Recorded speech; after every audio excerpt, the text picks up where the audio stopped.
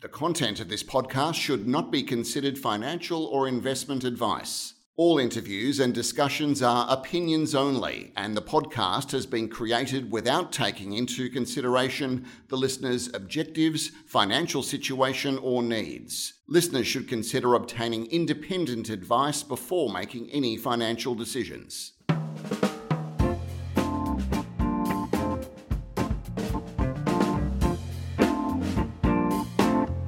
Hi, this is Barry Fitzgerald, Garimpero columnist for Stockhead. Welcome to another edition of the Explorers podcast. Today we're catching up with Peter George. Peter is CEO of the ASX-listed Alicanto Minerals, which goes by the ASX code AQI, or Alpha Quebec India. It is trading at 5.6 cents for a market cap of about $11 million. The company's initial focus on listing was for gold in the South American nation of Guyana, where it still has a presence. And when I think about it, the current market cap is probably justified by the interest there. I'll get Peter to give us an update on what's happening there a bit later, because since May this year, there's been a building buzz around the company's push into Sweden. The push takes in the historically significant Bergslagen region, about a 3 hours drive in a Volvo north of Stockholm. The region is home to some of the world's biggest high-grade base metals deposits and mines with associated gold. Those mines are operated by some big Swedish names of the mining world. With that, I'm going to welcome Peter to the podcast. Hi, Peter, and thanks for your time today. Yeah, g'day, Barry. How are you? Peter, before jumping into what you have on the go in Sweden, I was hoping you could give us a bit of a rundown on your background, the usual stuff, where you're born and raised, your education, professional qualifications, and what brought you to the company. Yeah, thanks, Barry. Well, I was born and bred in Kalgoorlie, spent a good part of my youth in that part of the world, and then I ended up doing a Bachelor of Engineering in Mining at the School of Mines in Kalgoorlie. And around about that time, when I was about to graduate, I got an opportunity to go over to Sweden for a year as an exchange student. And I was lucky enough to spend effectively 9 months working along with Boliden while I was up there doing they call it a master's in engineering. So I spent a fair bit of time out there in the mines, came back to Australia, finished off my degree, and then got invited to go back to Sweden to work for Boliden full time. A career engineer, I've spent a lot of time either working in the mines or consulting to the mines or managing my own companies, building companies. In the last probably 5 or 6 years, I've spent a bit of time as a COO with Keras Resources out of the UK. And the previous 18 months leading up to joining Alicanto, I spent working with Mineral Resources and was lucky enough to get involved with the Wodgina project and got that up and started. Right, okay, so old Mineral Resources, the can-do organisation. I was just wondering, right. With your time in Sweden, do you speak the language at all? Yeah, I speak fluent Swedish. Really? Okay. Can you say, hello, I'm glad to be part of the show today in Sweden? Yeah, Sweden. No, I'd rather not. I'll probably embarrass myself. Fair enough. Okay. Now, Sweden is not completely novel to Australian investors. If we go back a bit, North Limited acquired the Zinkgruvan operation and it ran successfully for many years.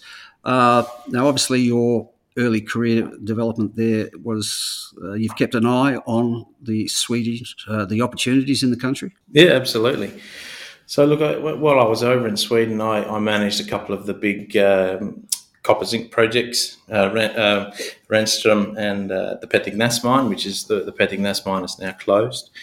When did I start? 1995, I think I was there for the first time. And then in end of 96, beginning of 97, when we started as effectively a graduate engineer again, working in the technical department, and both myself and our senior geologist over in Sweden, Eric Lundström, we actually both started on the same day. And he ended up staying on with Boliden for, a good 20 years and got up to be their chief geologist and was involved in the majority of their projects, especially in the Bergslagen area and Garpenberg. And we've obviously kept in touch quite closely over the years. And these opportunities have sort of come about.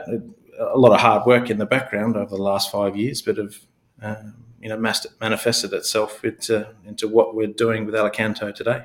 Okay, so tell us about the May deal and what's been done since, what the project's areas were that were picked up, and I guess more importantly, what excites you about the move into Sweden. Yeah. So the original deal that was done, we started with a private company called Zaffa, which between myself and Eric and a few of the other boys, being Hamish and Steve Parsons and Andrew, and we were really looking for a home, for an ASX home for these assets. The opportunity came about with AQI. Obviously, after the project in Guyana hadn't gone as well as they would have liked, so they approached me to come in and take on the CEO's role with Alicanto, with my first job being to sort out a deal with the Guyanan assets, which we did. So we sorted that out with the deal with Nordgold for $3 million US worth of drilling, which we're most of the way through the campaign at the moment, and hoping to get away with a good result there and do a deal with Nord where they take it over for $5 million US sometime next year. So obviously we got that deal underway. The Swedish assets, we had a shareholder vote in July of 31st, I believe, of this year,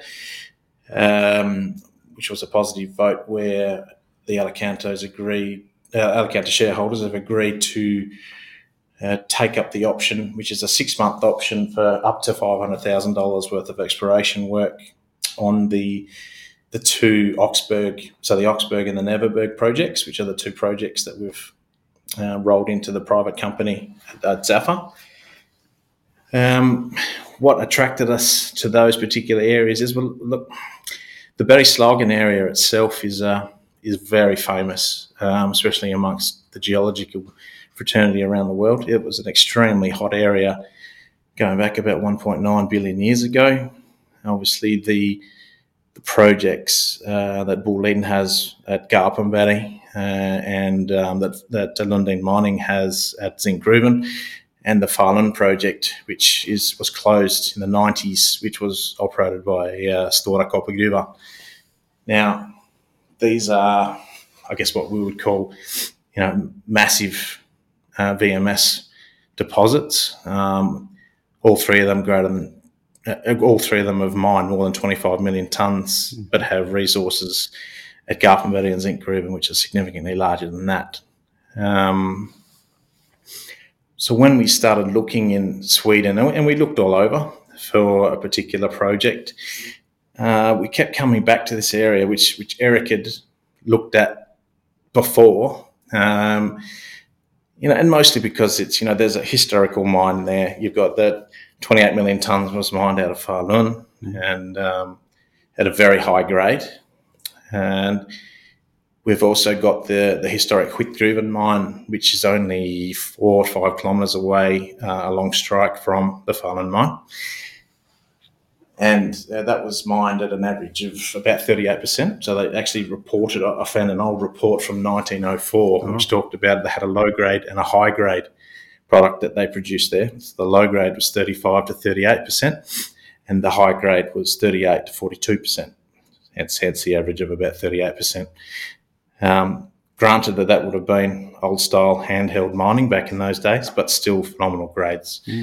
And that was mined down to about 180 metres. So it ticked the box of being in and around old mines. So we didn't want to go out and be looking at complete greenfields areas.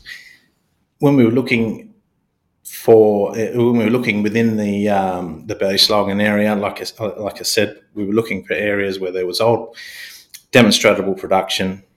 That was the first box we wanted to tick. The second box we wanted to tick was it needed to be high grade. Also within the Bergslagen area, these are multi-element mines, so the either high in copper or high in zinc, but some of them are also quite highly endowed with gold, lead, silver, And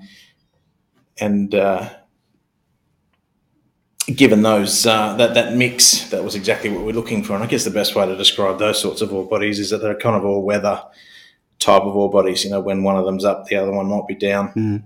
So you quite a consistent pricing. Yeah, very magic mix of metals, as it were. Yeah. So they're all high-grade VMS type deposits, are they? In the Bergslagen or on our properties? Well, in the Bergslagen and your properties, or your targets in that area. Yeah, well, look, the interesting thing about Oxberg and Neverberg is that Falun has been known about for, if it's not 1,000 years, I'd be surprised. I think it goes back, demonstrable records go back about 700 odd years, but it had obviously been mined before that. By the old timers, with the majority of it being mined out in the last 100, of course, when the big machines became available. Obviously, we looked back at Falun being a large 28 million tonne VMS style deposit. What we believe has been missed in the past is that the Falun deposit was viewed as being a traditional style of VMS, which, if you can imagine, like the black smoker type scenarios in the bottom of the ocean, and these would spew out metals lying, and they would collect in low-lying areas. Mm-hmm. What we've actually discovered is that we believe that Falun and the rest of the Oxberg and Neverberg areas, these were limestone carbon replacement style deposits, VMS style deposits. What that effectively means is that as the magma is coming up through the earth, it's hit a limestone band, and because the limestone is actually it gets affected by the acidic nature of the magma as it comes up, it actually deposits the metals within the limestone band as compared to on the sea floor. And because we've had basalt lying above the limestone band, we've also had a natural cap sitting above it. So we've got these bands which we can track now, which create a trap for high-grade VMS-style carbonate replacement deposits.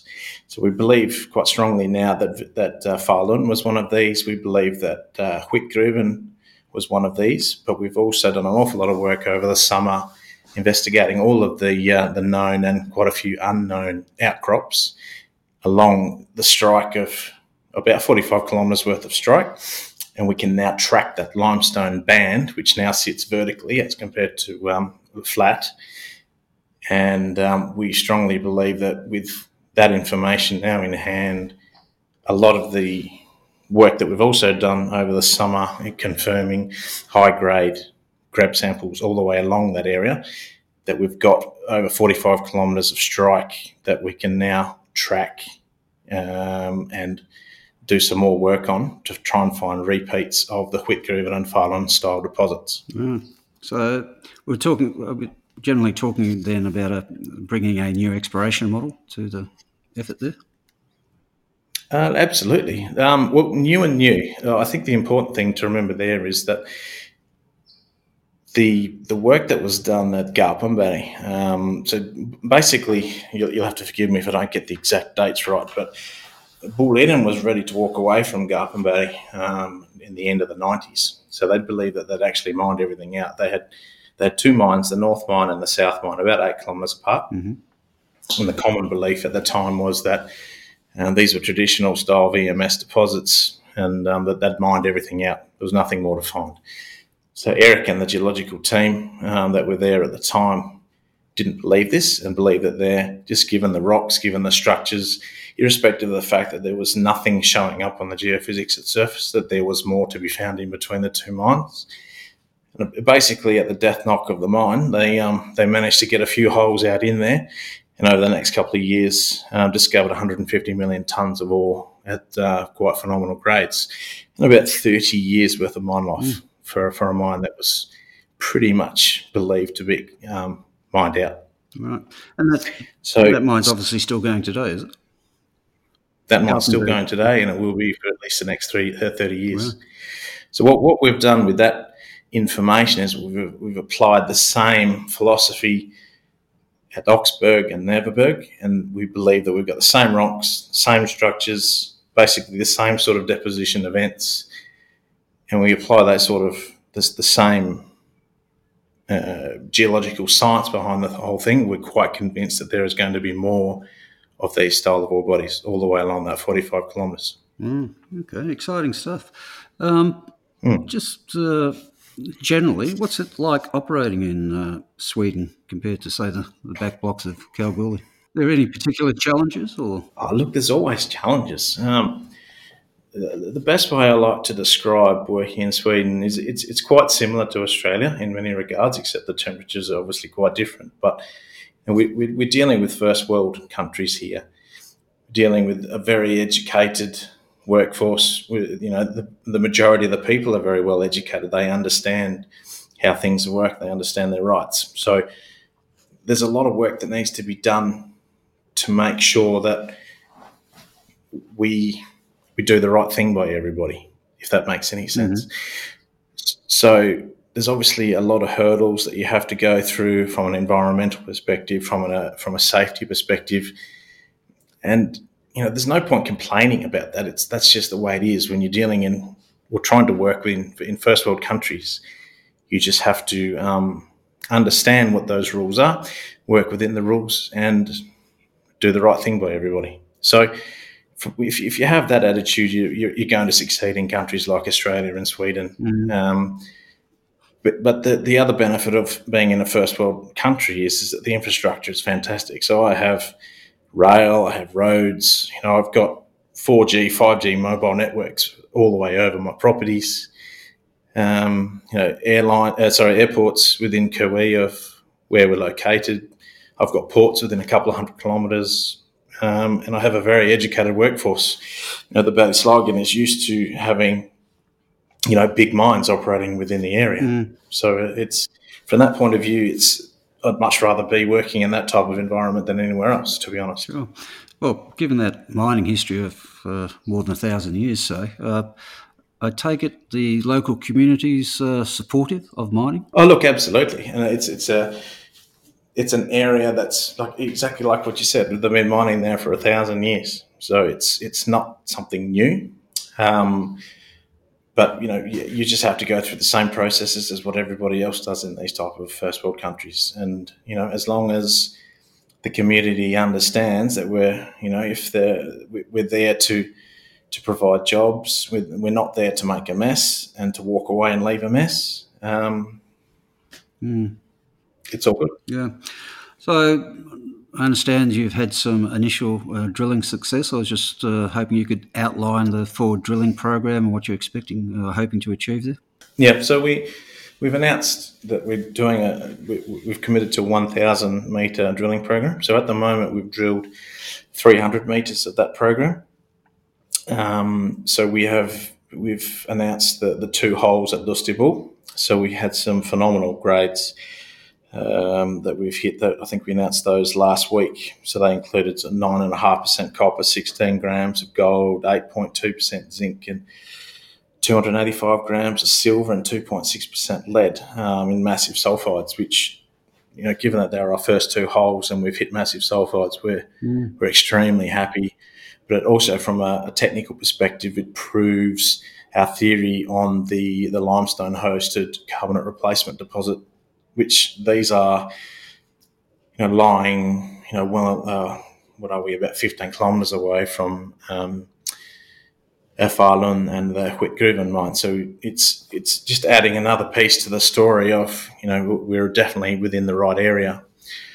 So we'll need to do a bit more work on that particular area with some downhole EM so that we can find some of the larger areas, or the wider areas, I should say. And we'll move on from there. But very exciting for the company. Is drilling able to proceed all the time, or is it seasonal? Now, down in that part of the world, there's no issues with regards to being able to drill 365 days of the year. Okay. So the intention would be to, after this 1,000-metre program, to continue with drilling? Yeah, so I think like I mentioned, so the initial 1,000 metres of drilling is really to prove up our theories on how these areas were formed. There's a few high priority targets that we're aiming at, Lusty Bull being the first one. There's another one at the Whitgruben that we're looking to get into next. And as soon as we've got those locked away, we can revise what we're going to do next in those particular areas. But at the same time, we've been working really hard on defining the next level of targets that are coming out. We've been doing a lot of work at our new discovery at Wolf Mountain, for example. We've had an IP survey out there, which I'm hoping we will get the results out for soon. But we're super excited about what's going to be coming next for those particular targets. Now, a tricky question, I guess. I mentioned earlier on that you could quite possibly justify the current market cap on the gold interests alone over there in South America, but what do you think it will take for this market to get excited about the Sweden work? Yeah. Look, I can't control the market, but all I can really do is to continue to develop my targets that we've got out there, continue to produce the high-grade hits that we've been finding in our first two holes at Lusty Bull. And look, our main focus is on the copper, the zinc, the gold, and the other metals that we've got there. Gold has obviously been the focus in the market it seems like an age now. But things like copper and zinc, their time in the sun is coming, and it's not that far away. We just need a few other things in the market to change, I believe, and getting ourselves back into a growth phase. And there's not an awful lot of fantastic copper stories out there at the moment. And if you have a look at what's going on at the LME, the levels of copper and zinc in the LME are down at 15-year lows. So everything's pointing towards that, as soon as it's time when the sun comes, there's going to be a big correction. So we're looking forward to that. Yeah, and I think everyone appreciates there's actually a shortage of quality exploration projects out there. I was just wondering, post those most recent results, has the phone been ringing at all from some of the bigger boys out there who might be taking an interest in the project? Obviously, I can't comment on those sorts of things in any great detail, but look, we're talking to people all the time. I spent quite a few days over in Sydney last week catching up with potential investors and brokers, and just getting the story out there as much as we possibly can. Now, at this point, and the intention, of course, is to proceed on a 100% basis. With regards to the Swedish assets, yeah. Yeah. Well, obviously that's for our board to make a decision on. So that decision will come by the end of January of next year, I believe. Mm-hmm. So I'll leave that up to our chairman to make a call and a decision on that. Right. Okay. Now you did touch on Guyana and quick summary there. I understand there should be a news flow of drill results coming. Well, I hope so. Obviously, I can't control when the labs actually give out the results, but obviously we're working hard on getting those drilling results out as quickly as we possibly can. And what the intention there is that, assuming the results are to Norgold's liking, they will actually assume control of the project further down the track. Is that right? That would be, I guess that would be the best outcome as far as Nordgold is concerned. And we will, I guess that we'll see what happens in the new year. I mean, they have up until, I think it's 31st of May, I'm not 100% sure on the date, but around about that date to make up their mind as to whether or not they want to take on the project. But broadly speaking, investors looking at the company now should be thinking it's all about Sweden. Well, that's the focus at this stage. Look, and I think that the market's pretty well factored in that's the direction that the company is going, with the majority of the value in what we have in the company is focused around Sweden. So the Guyana deal, look, that's a bit of a free kick as far as we were concerned if it does come off. Mm-hmm. But if it doesn't, we'll review that in the new year. But I mean, there's still plenty of potential out there in Guyana as well. For sure. Okay. All righty, Peter, you've given us a great rundown of the push into Sweden. So I'm sure I know the market's alert to the story that might unfold there. So all the best with that. And thanks for your time today. Good on you. Thanks, Barry. Cheers.